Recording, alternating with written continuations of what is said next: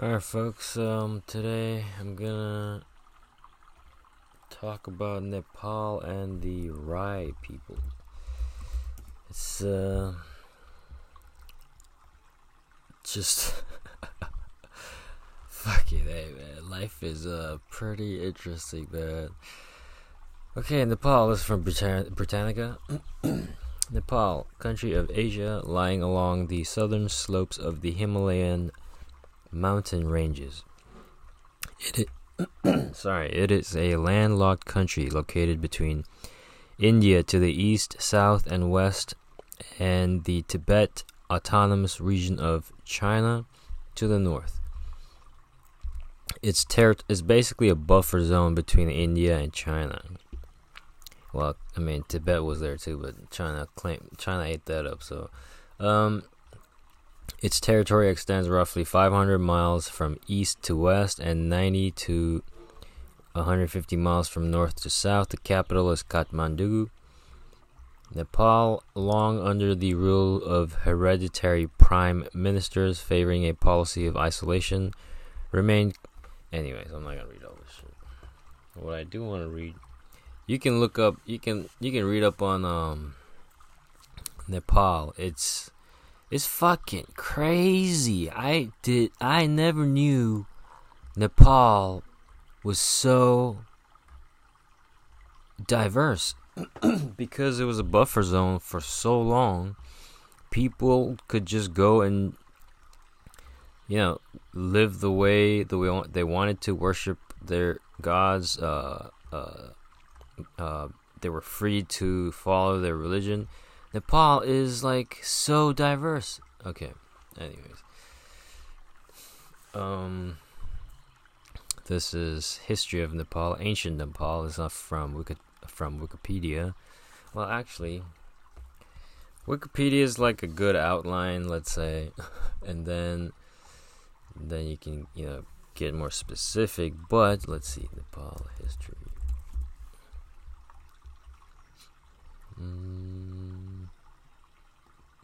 I mean, I guess I could just do it from or the actual government website of Nepal. It is actually very interesting, man. Nepal, they still have a monarchy. They have a king. They are full,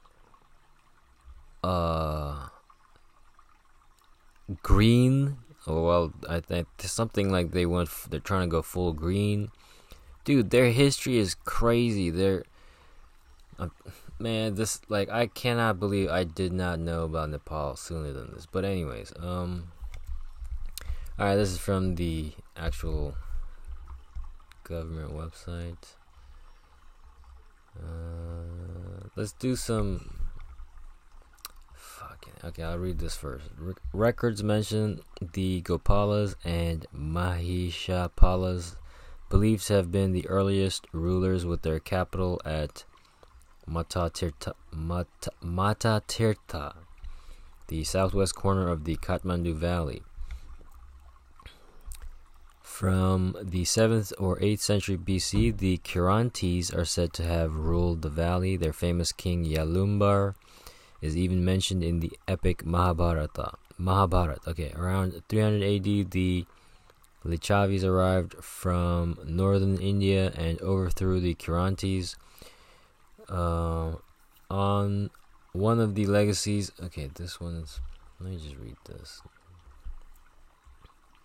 This is from Britannica. Okay, prehistory and early history. Nepal's rich prehistory consists mainly of the legendary traditions of the Newar, the indigenous community of Nepal Valley, now usually called Kathmandu Valley. There are usually both Buddhist and Brahmanic Hindu versions of these various legends. Both versions are accepted indiscriminately in the festivals associated with legendary events, a tribute to the remarkable synthesis that has been achieved in Nepal between the two related but divergent value systems.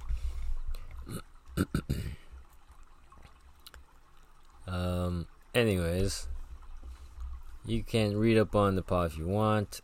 I wanted to read up on this group of people called the Rai people in Nepal. Well, let me see. Okay, also, did you know that in Nepal, or did you know that Buddha was apparently born in Nepal in a place called Lumbini?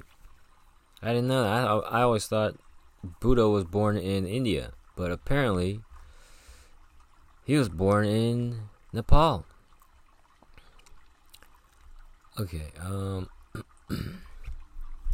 by 55,000 years ago, the first modern humans had arrived on the Indian subcontinent from Africa, where they had earlier evolved.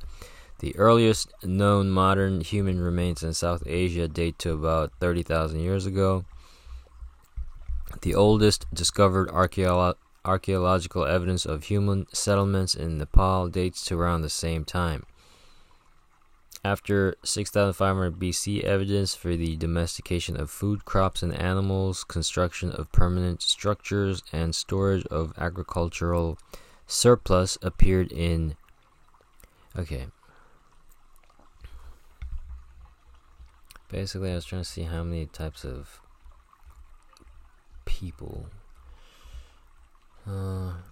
Anyways, I'm just going to start reading this. Okay, the Rai, R-A-I, are a Kirati ethno-linguistic group in eastern part of Nepal, the Indian states of Sikkim and West Bengal, predominantly Darjeeling Hills, and in southwestern Bhutan. The Rais are a set of groups, one of the cultivating tribes of Nepal. They inhabited between the Dudh, Kosi, and Tamar rivers in Nepal.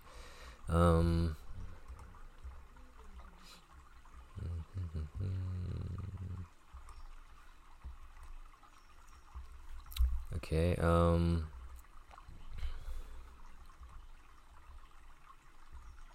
it's very interesting. Apparently their mythology is that... Here, let me just fucking read this shit now, man. Fuck it. Okay. The Kirat, the Rai shamans. I'm telling you, man, this shit just gets more and more interesting. Okay. General background of the study.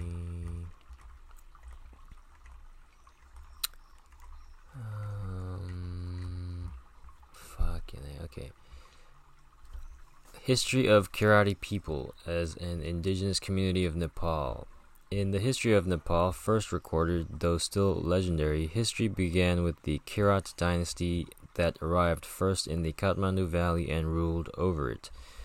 The first king of this dynasty was Elam, also known as Yalambar, who was referenced in the great Hindi epic Mahabharata.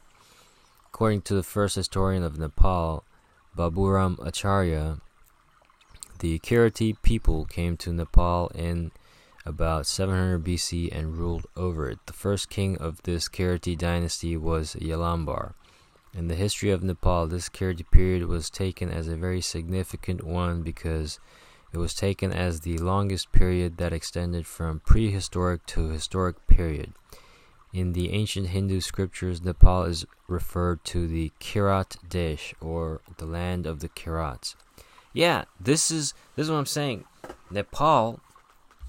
This was in Far Cry 4 in Kirat.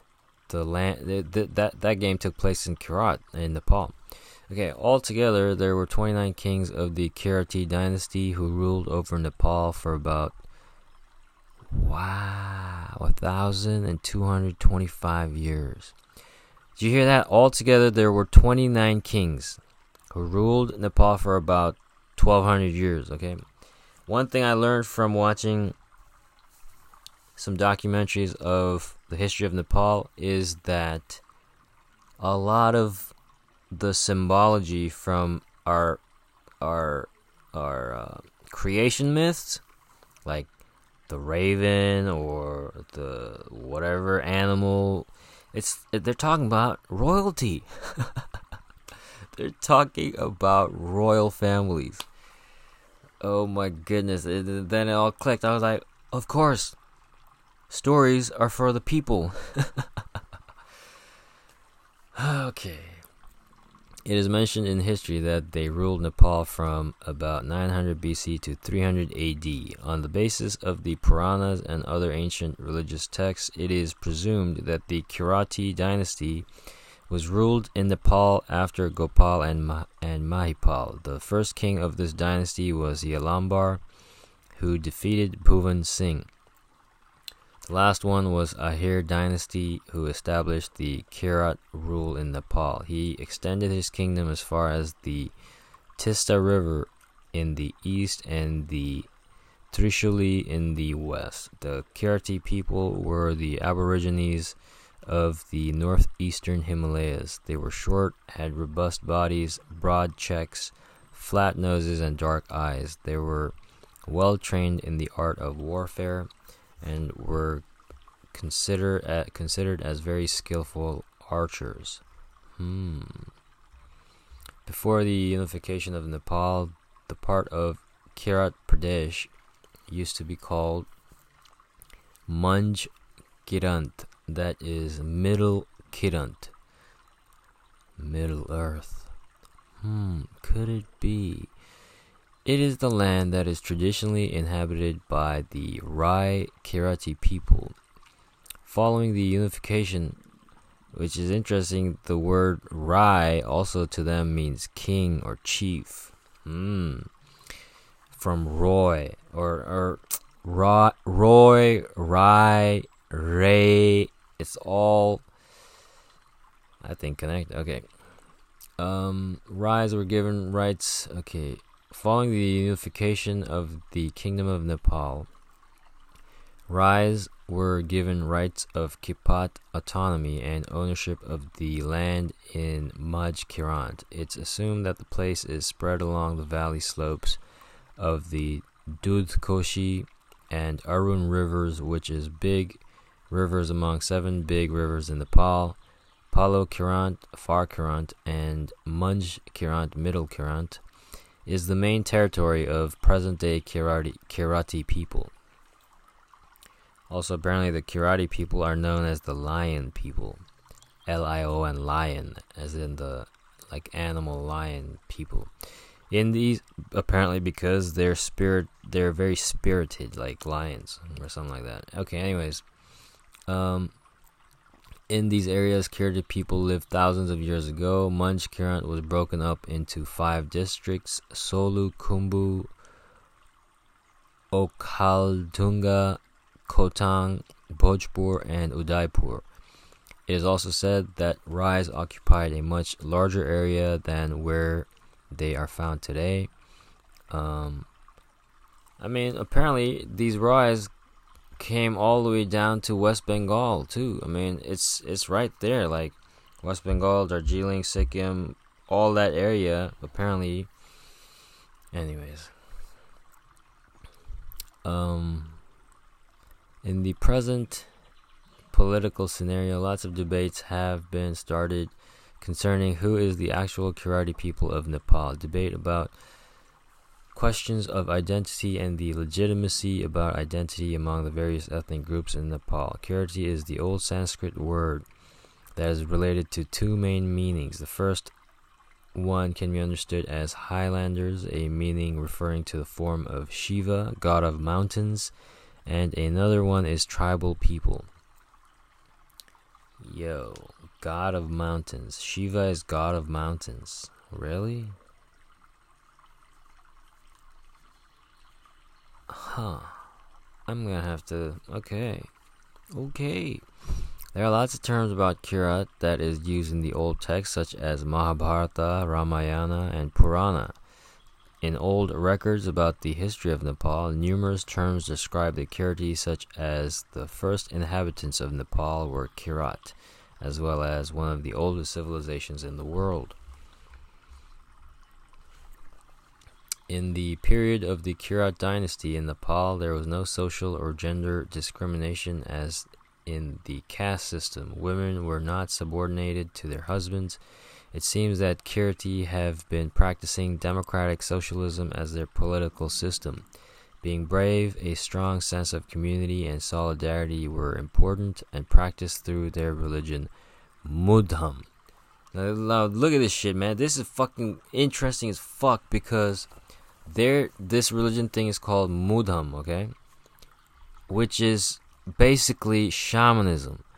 And then in Korea, their thing is called Mudang. And guess what? It's also about shamanism. And guess what? These people, the Kirti people, apparently their origins is from Tibet. All the way from fucking Tibet. Anyways, I'm just saying, if we all go far back enough, we all fucking started from probably the same area, man. Okay. But after the Hindus, okay, wait, did I read it? Okay, women, okay, Mudam. Questions can be raised, for example, as how they could form the brilliant civilization, how they practiced their rules, and how they managed to become a small group of tribes far away in the mountains. But it was declared many times written in history that when the Kirati kings ruled the Kathmandu Valley, Mudam was unique and true. But after the Hindus arrived, they declared the war upon Kirti people. They destroyed everything. Everything was divided, and many people were killed. They displaced the Kirti people. Interesting. It says when Hinduism arrived. So it's like every religion, every one of these state religions. That's what it is. State religions versus... Okay, according to Kirti myths, in ancient time, Kirti people used to cultivate cotton wools through special insects called karata. What? From this word, Kirti was derived. In an ancient period, the Greek people are also familiar to Kirti people. They called Kirti people as a Kidaya. Look at this shit. In the present time, there is a debate about Kirti people and where they actually came from in Nepal, but nevertheless, the word Kirti was mentioned as a brave and strong people in great Hindi epics. As another example of word Kiraya, Kirat has its origin in the Kirati language, meaning Kiraya, or strong animals such as lion and tiger. Yo, Samson's riddle. What is... Interesting, very interesting. Okay. That way, Kirti people consider themselves as like tigers or lions. In addition, in any Kirti community, flags bear the symbols of animals such as lions and tigers. Oh my god, man. In the Kirti holy book Mudam, it is mentioned that the word Kirti also correlates with purification. That means at that time, Kirti people were considered as a pure soul who lived in the Kailasa mountain. This is what I'm saying. The further back I go, it seems like these Ainu, these Kirti, these Tibetans, there seems to be this sort of ancient stock of people that keeps going back to this sort of theme, like nature, shaman stuff. Like, the further back I go, yeah, that's what it seems like. Like, shamans, civilization, just, I don't know, something. It's just interesting. Okay, let me see. Alright, there we go. I'll put a link for this PDF in the descriptions. geographical settlement patterns of Rai Kirti community, past and present. In present time, we find diverse settlements of Rai Kirti people all over the world. You know what? Let me read this one part from this book. It's very interesting, man. These it's like, you'll see here. I'll start reading and you'll see. Okay.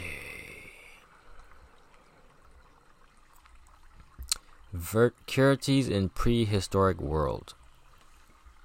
Virtually nothing has been written about the people generically identified as the Indo-Mongolians, yet their history must essentially precede that of the history of the Gurkhas, the endemic populace of Nepalese highlands.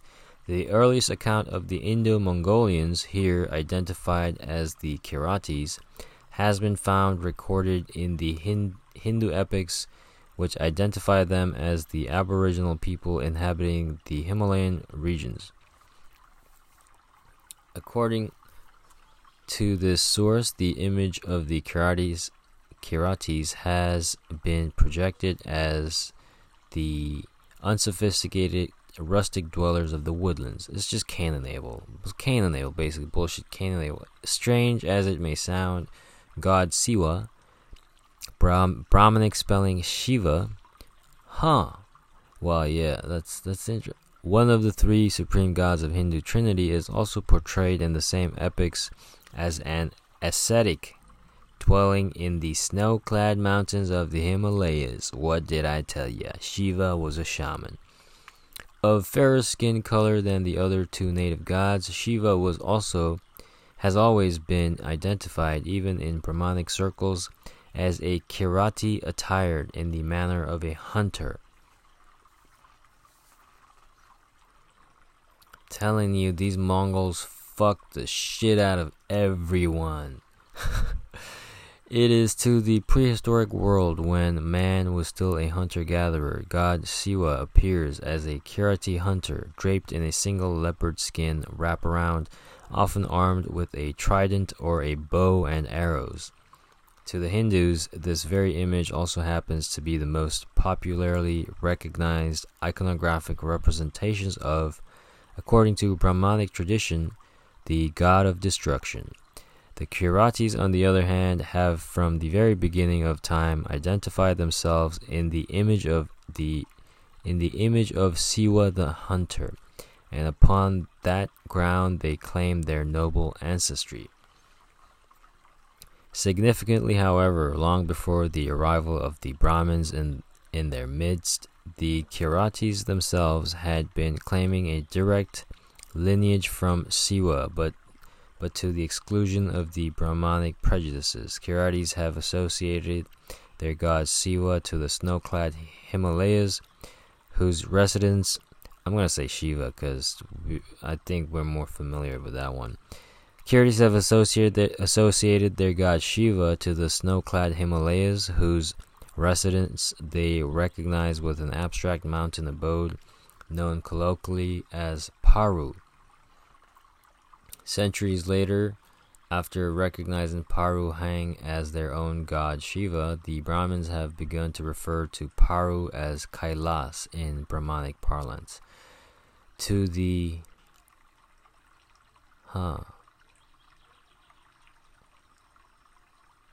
Okay, so Mount Kailash was known as Paru. Interesting. To the Kiratis, their god is not a distant god, but one who lives among them, sharing their daily pace of life. However, a misapprehension has lately been given unfair share of attention that Kirati god is a very angry god, and every time a Kirati transgresses on his moral obligations, he is severely punished. So instead of seeking wisdom and grace from Paru Hang, which is basically Mount Kailash, and gathering courage to deal with their failings, the Kiratis seem to be running away from the protection and benevolence of their ancient god. Long before the cartographic definition of the Himalayas had become universally known, the Kiratis used to believe their homeland was filled with mountains, and even higher mountains stood behind them in an unending sequence. One would thus have to travel from one rugged mountain range across to another just as rugged, till one day the traveler may suddenly descend into a pleasantly warm green valley where beautiful fragrant flowers are abloom and where trees are all laden with luscious fruit. Such would be the domicile of Shiva, the mythical land of Paru, Mount Kailash, the heavenly abode of God.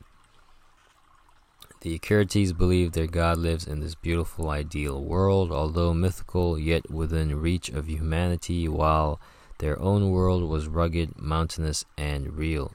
It is entirely possible that upon the basis of this Kirati folklore, the myth of Shangri-La was born. One may also concede the possibility that early Kirati travelers could have learnt the biblical story of the Garden of Eden and then assimilated the creation story of the Bible into their own, or vice versa. We shall presently read about their travels later in this. Okay, the Brahmins, even before the epoch of recorded historical time.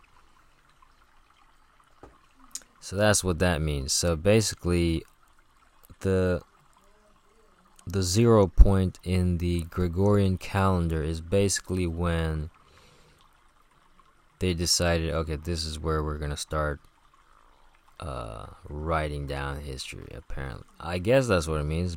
And everything before that was oral tradition. At least that's what I'm assuming. Okay.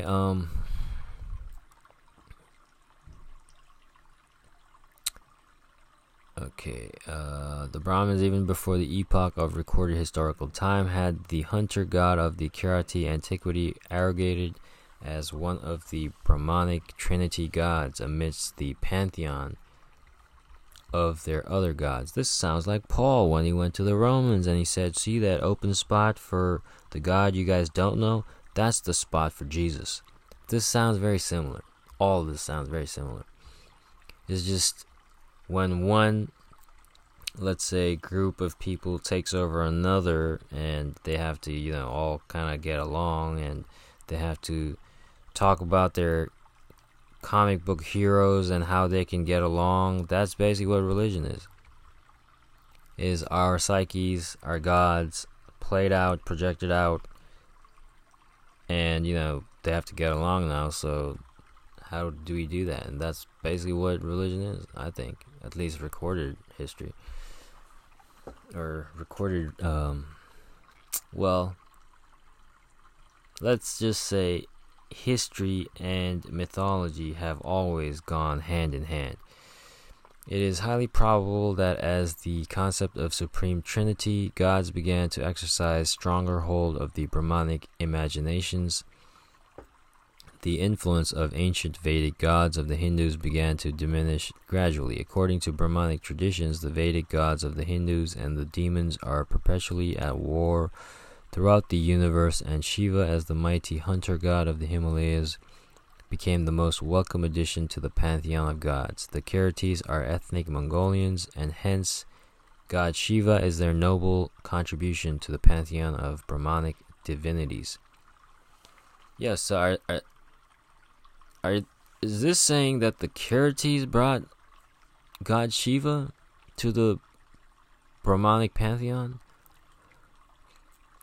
Once the Kirti god Shiva became fully Brahmanized, wait, what? So it is, the ancient link of the Hindus with their Vedic gods was considered redundant, and no more than their memory faintly survives today. Vedic gods of the Hindus are today only a distant memory, and all but a very few would recognize their attributes. Paru Hung of the Kiratis, Mount Kailash, who became variously known as Shankar Nataraj. Oh, that's the person, never mind, sorry. Paru Hung of the Kiratis, who became variously known as Shankar Nataraj, Mahesh, or Mahadeo in Brahmanic literature, was an ascetic leading a celibate life. However, as he became more and more Brahmanized in conformity with Brahmanic belief system, Shankar was required to take a wife, a female counterpart. Yeah. In other words, a married Shiva is a latter-day interpolation, but the institution of marriage has done no harm to his image. Anyways.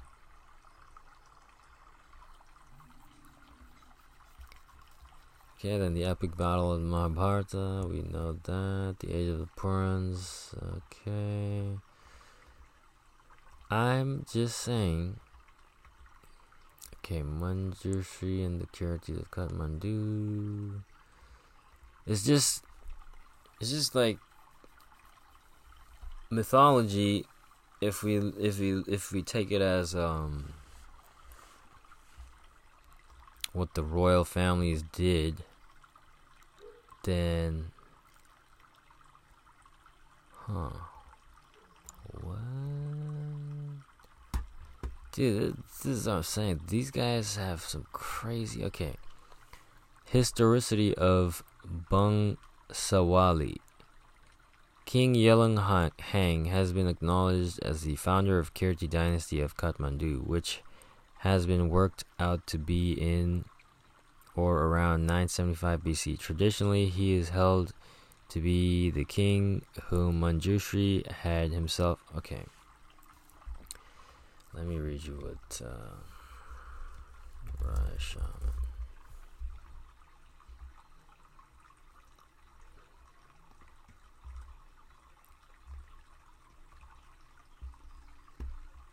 Okay,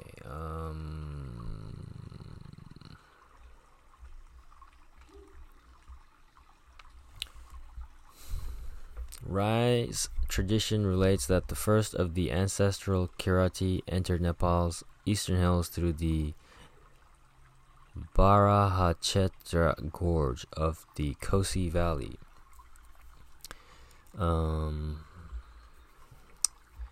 Fucking A, where was the thing I fucking found, man? God damn it, man.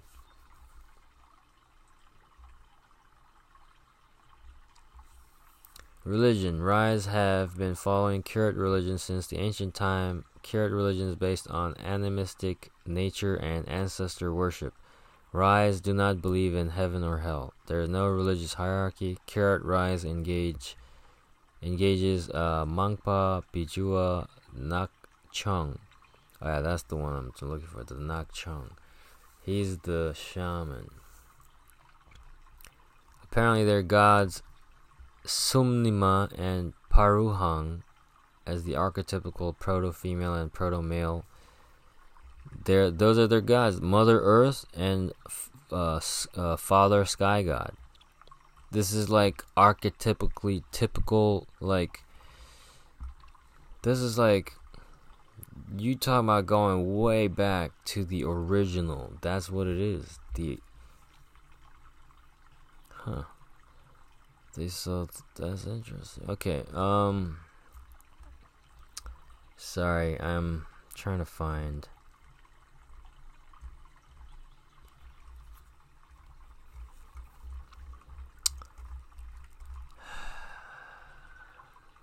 Okay. Religion, Rai shamanism. There we go.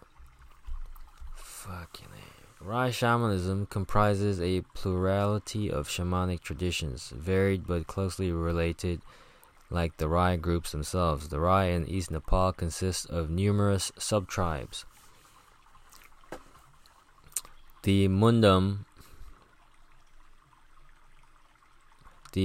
is the oral tradition among the Rais, and it is also a long-standing and ancient, though not unchanging, ritual practice. Mundam is also addressed as Ridam.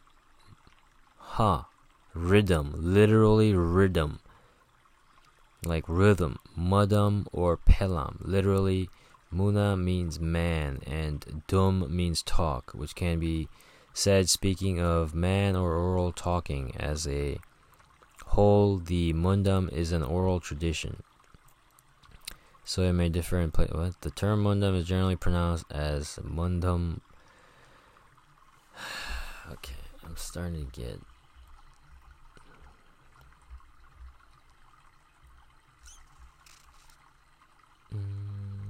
Because I had found. I mean, if you look up the Rai shamans on YouTube, like, you will see the Bible, the Old Testament, played out right in front of you.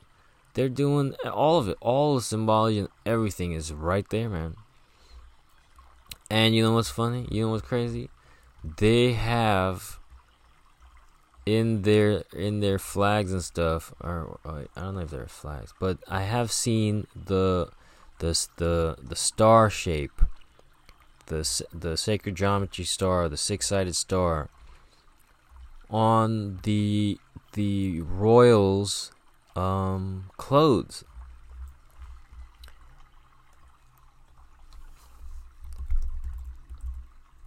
Which is interesting. Why is that? Why do they have that star on their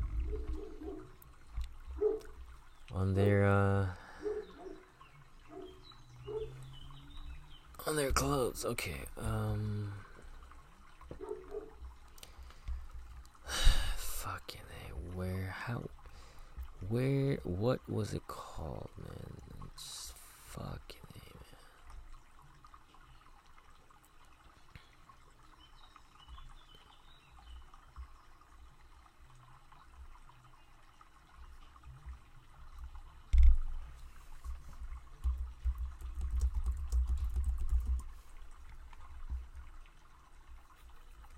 This is bullshit, man. Like, I swear there was different category when I looked up.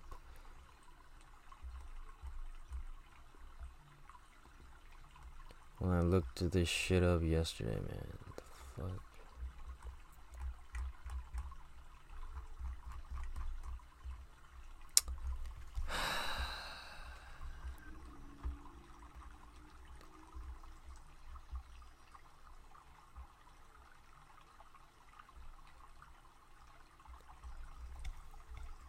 I have no idea what is going on, man. This shit is pissing me off, man. Fuck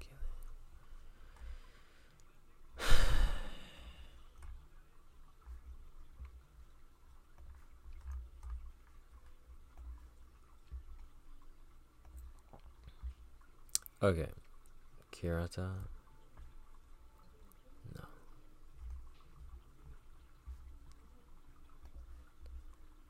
Kirati people.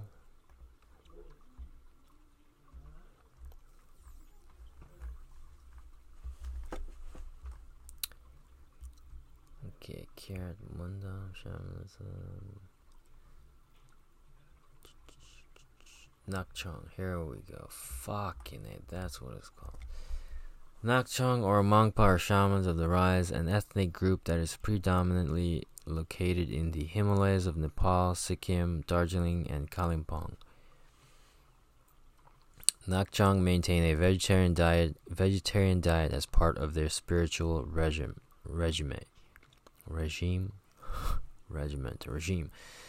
The Kirti believe that Nakchong are chosen bodies of good spirits. One of the foremost Kirat Mundam has taught that there are two types of spirits. Rumahang, the divine spirit, is a supreme spirit who created the universe and living beings on this earth. Rumahang represents truth, happiness, compassion, and love. Conversely, the devil spirits represents destruction, jealousy, and hatred. Thus, Nakchong act under Rumahang against the devil spirits. Those who possess a magical weapon are regarded as chosen bodies of the devil spirit. On the other hand, Nakchong do not have any magical weapons to harm or kill other living beings. Nakchong is the main priest of the Sakela shrine. Everybody cannot be a Nakchong or Nakchong Ma. Okay, Nakchong Ma is just female. There are special rituals, myths, and beliefs that should be fulfilled. There are two ways to be a perfect Nakchong or Nakchong Ma. 1. It should be after the death of the old Nakchong, society decides to make a new Nakchong. There are certain criteria such as he should be old, must have knowledge of the Mudumi language, and knowledge about Rai rituals. Second, Chamapa Nakchong. To define this type of Nakchong, Nakchong is formed through their dreams, with having special power that makes them to shiver. How Nakchong and Nakchongma is formed. In addition, through their dreams, they should be Nakchong or Nakchongma, that is male and female respectively. It is believed that if they see a hen in their dreams, they should be a Nakchongma. Nakchong is the opposite of it. Okay, it is believed that someone who starts to shiver should become the Kirati priest. But after having the shiver or dreaming is not an ultimate result of it, then they go through some tests, blah blah blah, to make sure they're real. The Bible is all about this shit. The New Testament, you look at the New Testament through this lens, it's all about this stuff, man. You go watch these Nepali shamans. Just go watch Nepali shamans on YouTube. You will see the Bible still being played out today. All right.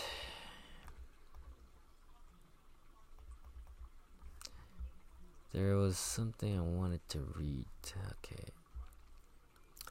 From this one.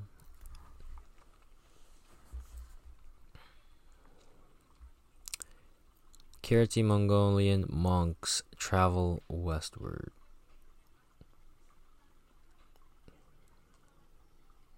Yeah. All right. We have now arrived at that stage in Kirti history from where we enter the unfamiliar grounds, the grounds trodden by the Kirti Mongolian monks of ancient times as they traveled far beyond the confines of their homeland. Our unfamiliarity to this period of history has actually grown in obscurity for the simple reason that the monks were not concerned about leaving behind any details of their journeys. They preferred to work in anonymity. Their optimism has rendered the scope of our investigation even more restricted, and consequently we rely entirely upon circumstantial evidence. What we know for certain, however, is the fact that they went west, and that it was where we are going to begin our investigation. Ashok the Great, 3rd century BC, has left behind his edicts engraved in the rocks, which record that his emissary monks traveled to the west, spreading the message of hope of Nirwan to every sentient being seeking salvation. One of his westerly neighbors they identify by name is Antiochus, to be Ashok's contemporary Hellenic ruler of the region comprising roughly of modern-day Syria, Iraq, Iran, Jordan, and Israel. Israel is just a buffer point for Africa and Eurasia. That's all it is. Israel is the meeting point of all those different regions. Africa, fucking the Middle East, Europe, China, Mongolia, India, everything. Israel is the point where all those civilizations meet. That's why it's a choke point. That's why it's so important. That's why everyone wants to control that point, because that is literally from back in the day, the Silk Road, all the way from literally the coast of China, basically from Taiwan, all the way to Israel. The Silk Road, it connected all of us. All our religions, all our everything. And that was just the land. And on top of that, we had boats. We had the Silk Road for the land, and on top of that, wherever the land could not reach, we had boats. We had the whole world literally connected, because back then the Russia and North America, Russia and Alaska now, I guess, was connected by the land bridge, the ice bridge over the.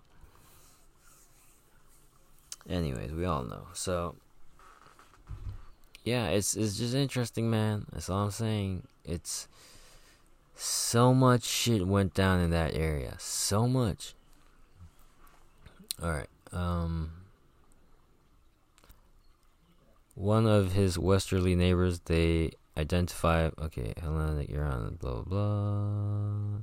It is relevant here to mention that the empire of Alexander the Great had extended from Egypt to the west to as far east as modern-day Pakistan, and upon his demise, his vast empire was divided amongst three of his contending generals.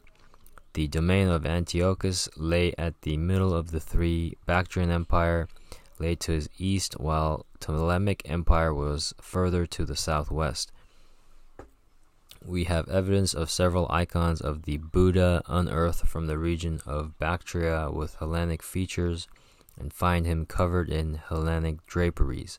Confined within modern museums are seen several images of the Enlightened One in his anthropomorphic form, appearing more like Greek god Apollo than the Kirati Mongolian prince that he was. These artistic renderings support our investigation and help us understand how the Buddha was gradually being Hellenized as the monks delivered the gospel of Nirwan to the west. Yeah, Stoicism. What do you think that is? They literally call it fucking Buddhism of the West. They themselves call it the Buddhism of the West. How do you think it got there? References are found in the Holy Bible indicating Jesus had spent some time in the Arabian desert. We also know that John the Baptist spent many hours out in the desert before he began preaching. Subsequent to being mysteriously blinded on his way to Damascus and after regaining his sight, St. Paul says he spent 3 long years in the Arabian desert before starting his own ministry. We hold these accounts of Jesus and the saints spending a good deal of their time out in the desert as biblical truths, but no recorded account of their sojourn there is available to help us understand what they all ever did in the desert. Exactly. The lost years. Well, guess what? Some authors have done scholarly research on the lost years of Jesus and venture to tell the figmental accounts of how Jesus would have traveled to the east, learning as well as teaching.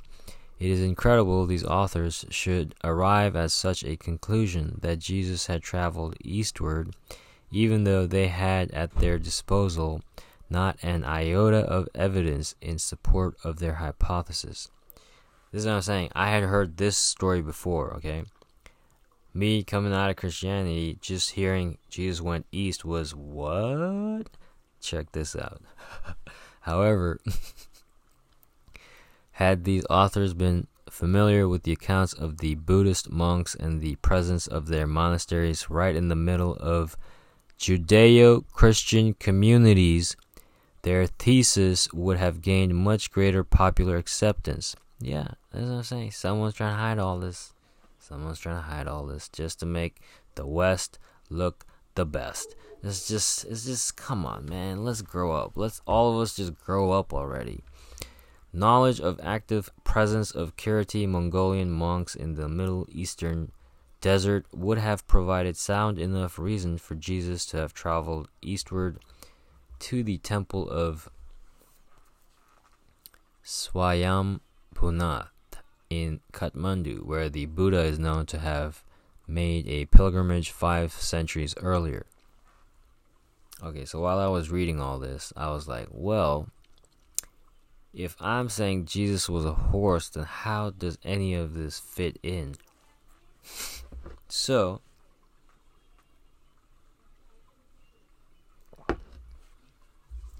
because I was like, okay, if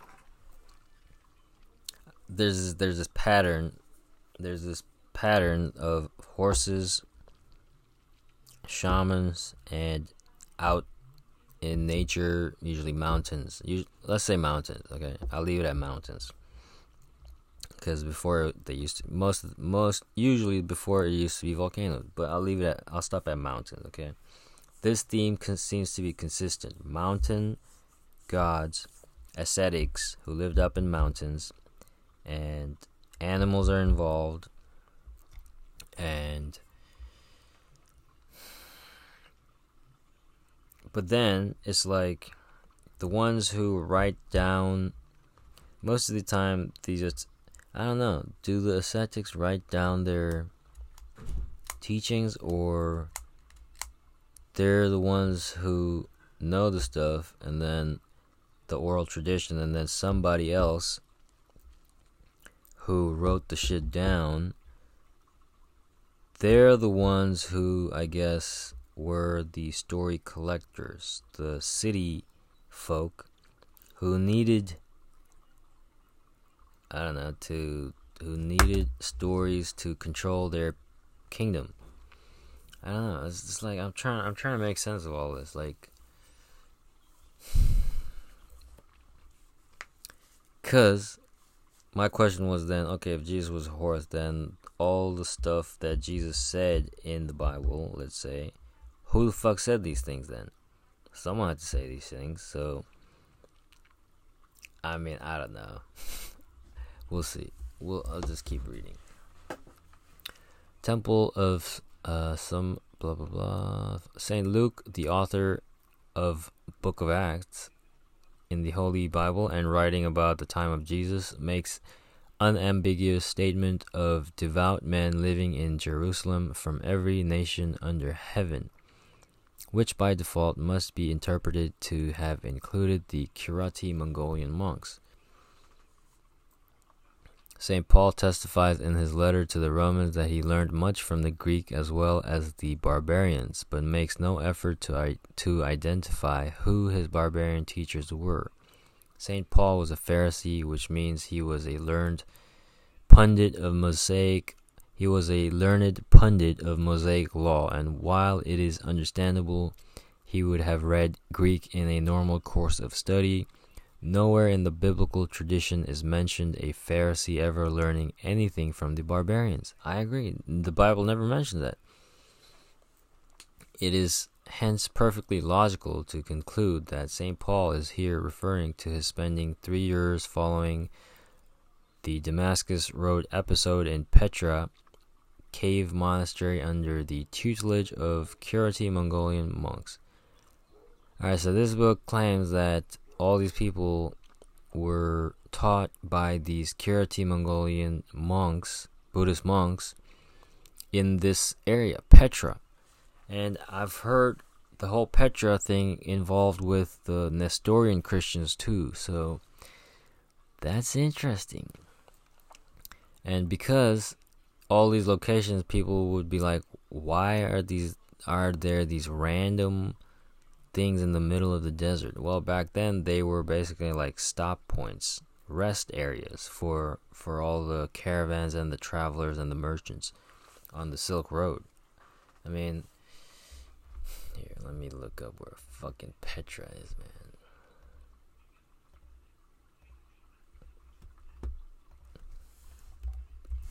I think it's in Iraq or Afghanistan. Town in Jordan, right? I think that's the one, right? Or historical landmark in Jordan. Yeah, it's right there, right under Jerusalem. A great temple. Yeah, it's all right here. Holy shit balls. It's all right here under fucking Israel. Petra is right here. What the fuck? What the fuck? Okay. Petra is a famous archaeological site in Jordan's southwestern desert. It was the capital of the Nabatean kingdom. This is what I'm saying, man. Like, what is going on? Okay, anyways.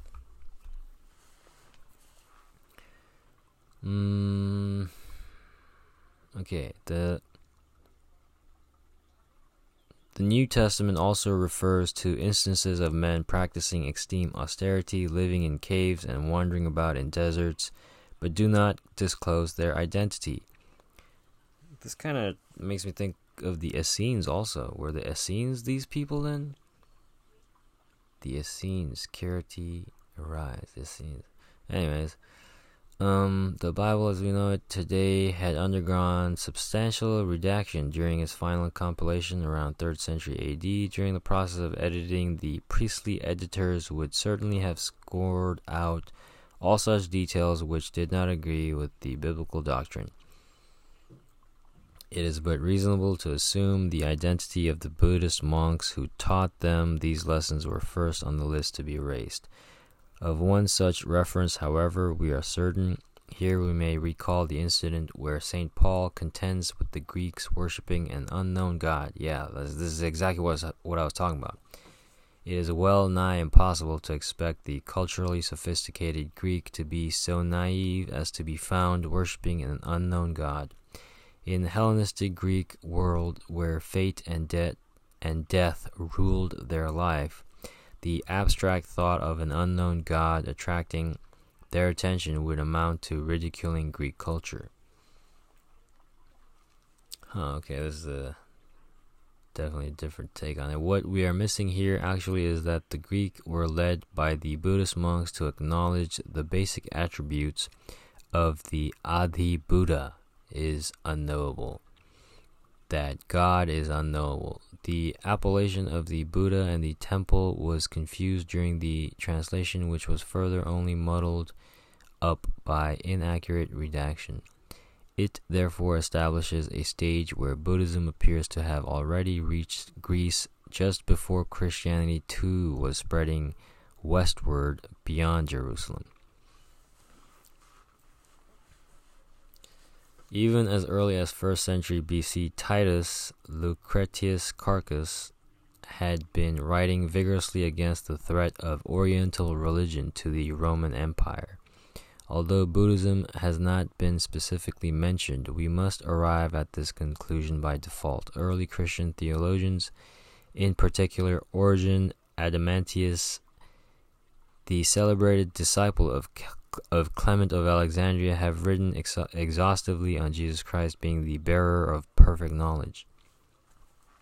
What? Albeit Origen had refuted Gnosticism while attempting to provide theologically respectable doctrinal consensus, his philosophy shows unmistakable Buddhistic imprint. Mankind is redeemed by Christ as they received true knowledge, he taught, and that we are made in the image of God and are called to be one with God.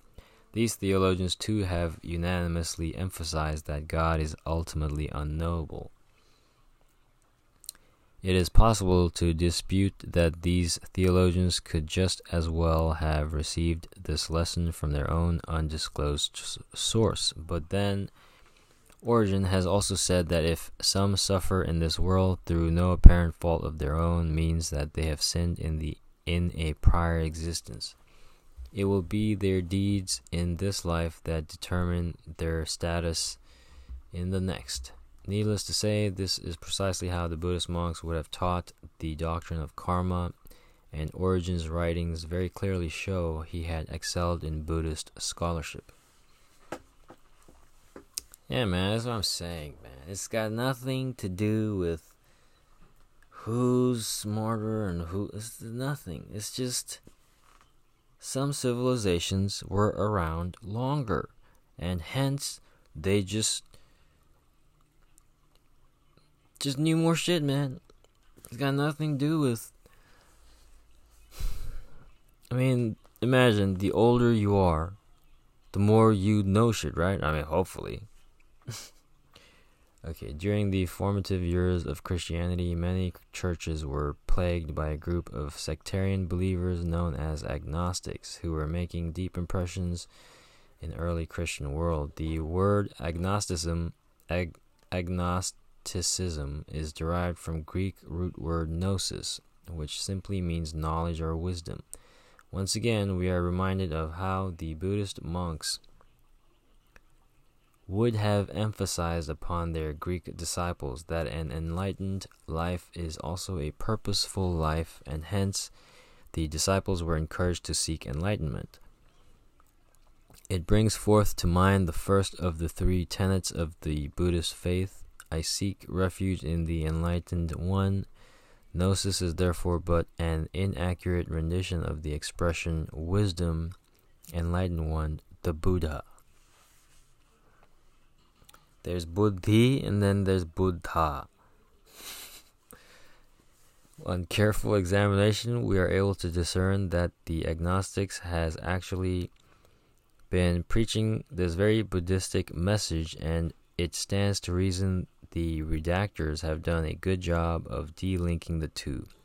One transcendent and noble gift of the Kirati Mongolian monks to the Christian world is the institution of monasticism. The Buddhist monks had transplanted the philosophy and the virtues of monastic life into the Western world. It was the chosen life of chastity, poverty, and obedience of monkhood to which Western intellect have added their own virtues. Monasticism took firm root in the Christian world whilst it was yet in its formative years, and has been in evidence exercising its powerful influence right through the Renaissance until present day. We are reminded also of an uncanny similarity between the nativity scenes of Siddhartha Gautama and Jesus of Nazareth. Just as three Hindu Trinity gods Brahma, Vishnu, and Mahesh had arrived to pay obeisance to the Buddha to be at his birth, so do three wise men from the east arrive at the nativity scene of Jesus of Nazareth. Where was Buddha born? Both these seeds could very well have been coincidental, but we may just so take heed of the influential presence of Kirati Mongolian monks in the biblical land during and prior to the birth of Jesus. It has become more of a detective work than anything else as we seek to understand and chronicle the accounts of spread of Buddhism westward. The circumstances under which the influence of Buddhism dissipated in the Indus-Gangetic plains have been discussed in earlier chapter. The golden age of Hinduism was preceded by the great Völkerwanderungen, which had caused the region to experience a massive population vacuum. The resultant decreased popular support because intake of novitiate to diminish to the extent which weakened Buddhism to its core. I have no idea what that meant. Whatever residual traces of Buddhism that were left in the country got obliterated at the resurgence of Dewa worshipping Hinduism. From 10th century AD onwards, Afghan invaders had begun their conquest and ultimate subjugation of Hindustan. They and the subsequent Muslim conquerors, however, have kept fairly meticulous records of their conquests, and it is interesting to note that the Muslim chronicles make no mention of any trace of Buddhism encountered in the region. So total was the obliteration of the Buddhism from India that as late as mid-19th century AD, Mekaramen, the philosopher prince of Myanmar, had inquired of the Royal Asiatic Society if the historical Buddha could have been born in Lhasa, Tibet. The Burmese prince had also wished to know if traces of the celebrated Deer Park, where the enlightened one had preached his first sermon, could be located somewhere within Tibet. Great deal of interest in historical Buddhism has roused in Myanmar and in the Buddhist world when the British explorers reported how Buddhism was alive and well in that forbidden land of Tibet. During the past 15 centuries preceding the arrival of the Europeans in the scene, Buddhism was so conspicuous by its absence from Indian scene that the Burmese prince had no reason to imagine Buddhism could have any linkage with India. Nevertheless, the cause of Buddhism suffered even a graver tragedy when, during the 18th century, European scholars had for the first time begun to explore the lost grounds of Buddhism. They had sought elucidations from the Brahmins, the very elements who had been the cause of the Buddhism's demise at the first instance. European scholars certainly did not do so out of malice, for they were so totally ignorant of Buddhism's history that they lapped up every piece of disinformation the Brahmanic intelligentsia was able to contrive. Unfortunately, even the modern scholars engaged in historical research of early Buddhism rely upon the same flawed source, and hence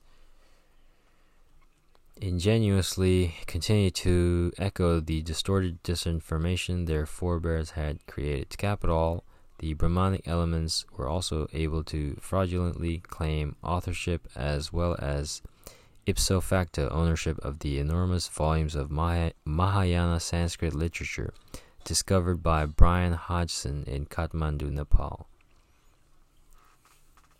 Thus, a seemingly inconsequential oversight of naive European scholarship committed perhaps inadvertently inflicted the severest damage to the genius of pre-Brahmanic Kirati Mongolians of Nepal. Yeah, I mean, what do you know? I mean, it takes one to know one. It takes one to... Two people could be looking at the same thing, and one could see a fucking Picasso painting, and one could be looking at God knows what, man. It's got to do with how much you know. Okay, not only did Brian Hodgson discover in Kathmandu volumes of Sanskrit manuscripts of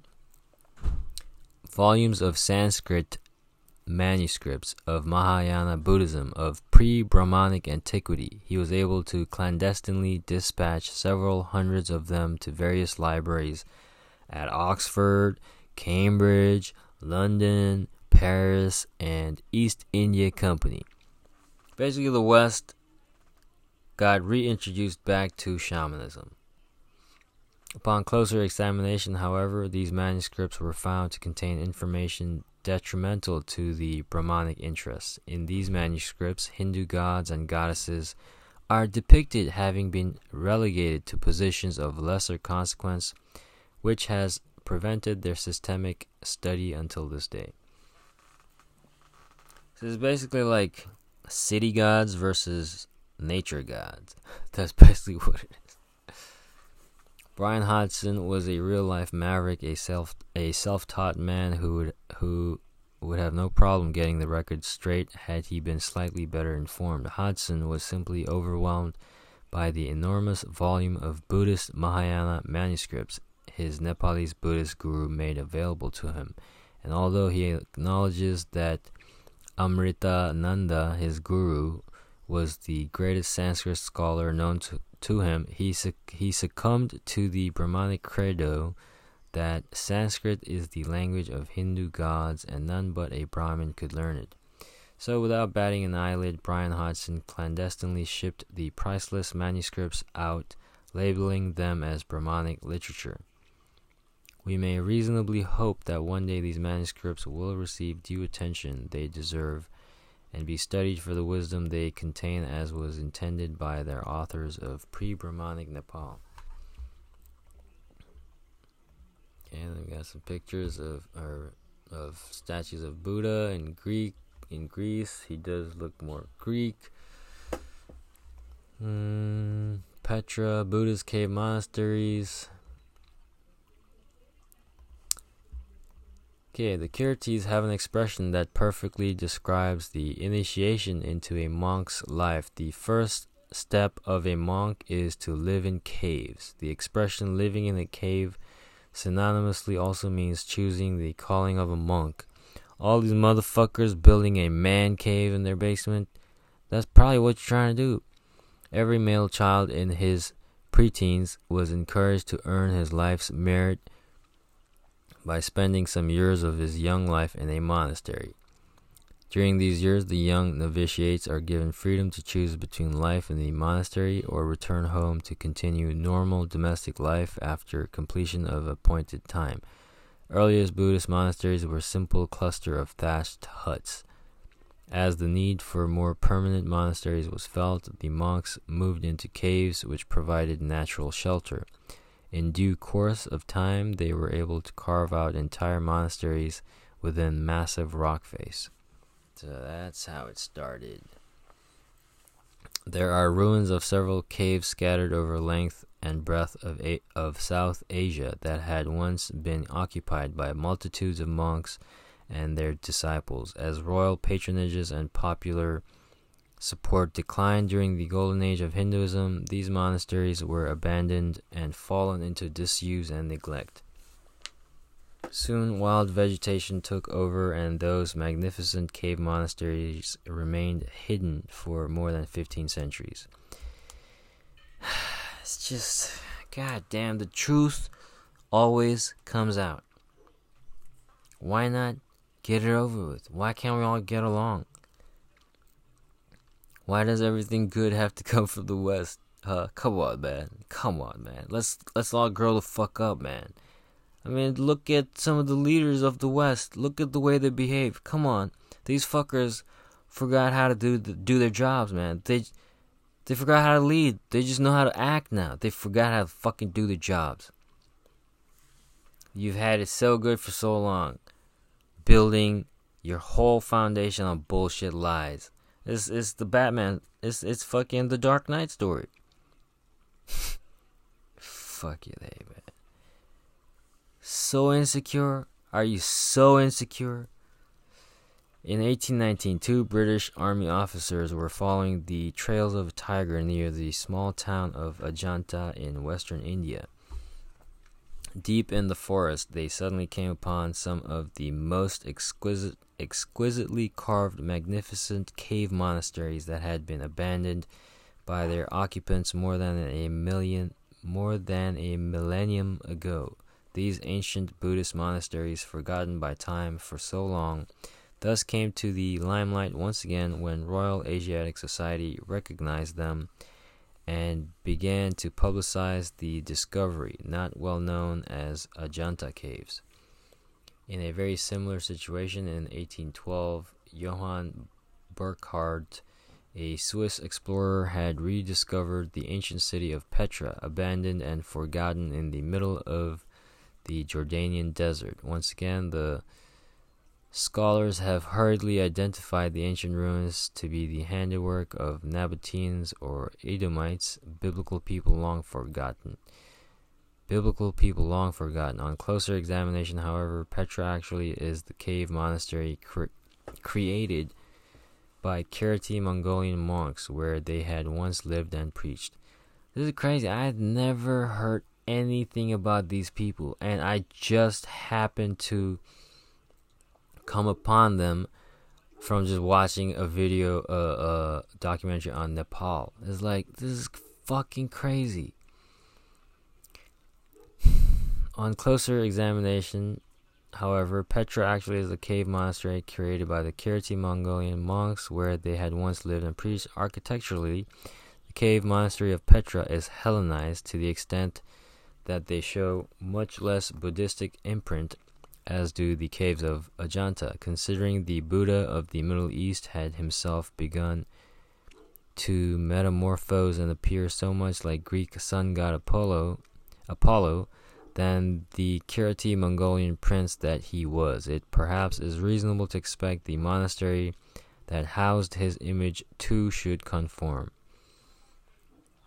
Yeah, fair enough, I guess. The cave monasteries have sometimes been identified simply as caves that provided shelter to the monks, but in reality the caves actually relate to the very essence of early Buddhist society. Besides providing residential facilities to the community, the caves provided repositories to the canonical literature, as they were also the centers from where the message of Nirvana and Four Noble Truths was spread.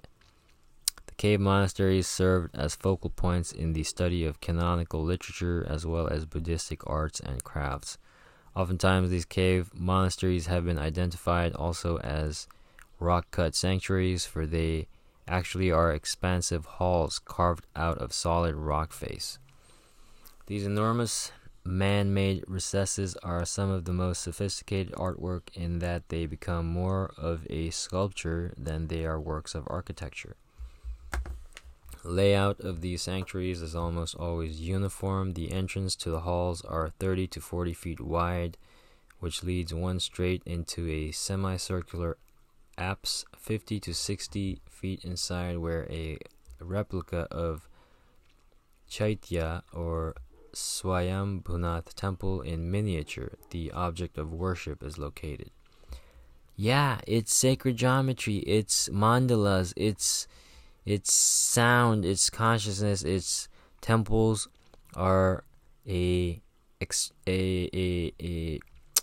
outward manifestation of the human condition.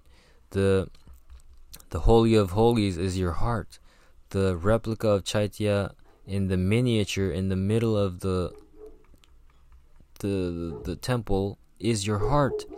In these old Catholic cathedrals, on the floor, when they would have the circle leading to the center, that's basically the same symbology. Is the temple, which is your body,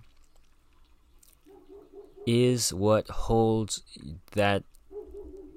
your heartbeat.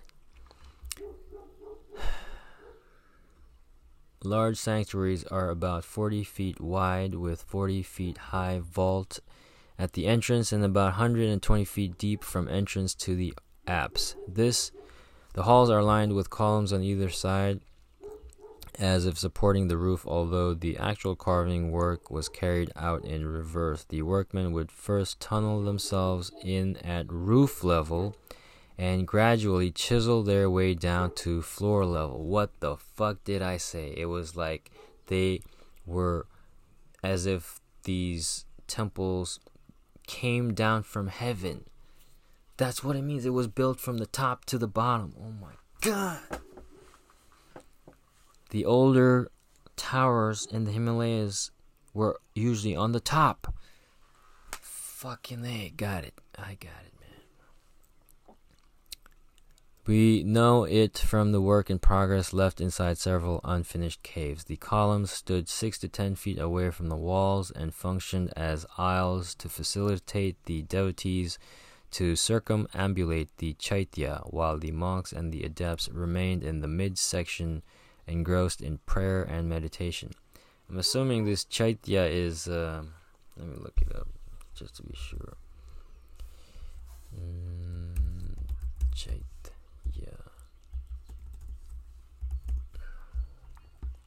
A Chaitya hall refers to a shrine, sanctuary, temple, or prayer hall in Indian religions. The term is most common in Buddhism, where it refers to a space with a stupa and a round apse apse APSE at the end opposite the entrance, a high roof with a rounded profile.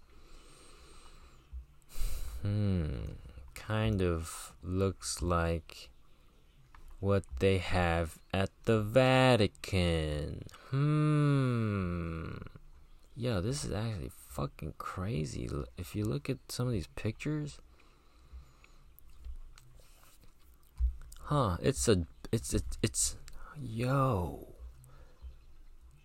this is to do with acoustics, man. Yo, this is to do with acoustics. Okay, I'm gonna finish this. I'm gonna do some more research on that. Columns with the lion of the Sakyas placed on top often adorn entrance to some of these cave monasteries. Yeah, because the goddess worship has lions. Is to do with lion symbology. Okay, main sanctuaries are flanked by smaller caves, which would apparently have served as the living quarters for the monks and the novitiates. Yep, it's all coming back. Don't worry, it's all coming back. The nature goddess worship lions, animals, shamans, serpents, all that stuff. Kundalini, fucking tantric, all that shit. It's coming back, man. It's coming back. It's coming back. Peace.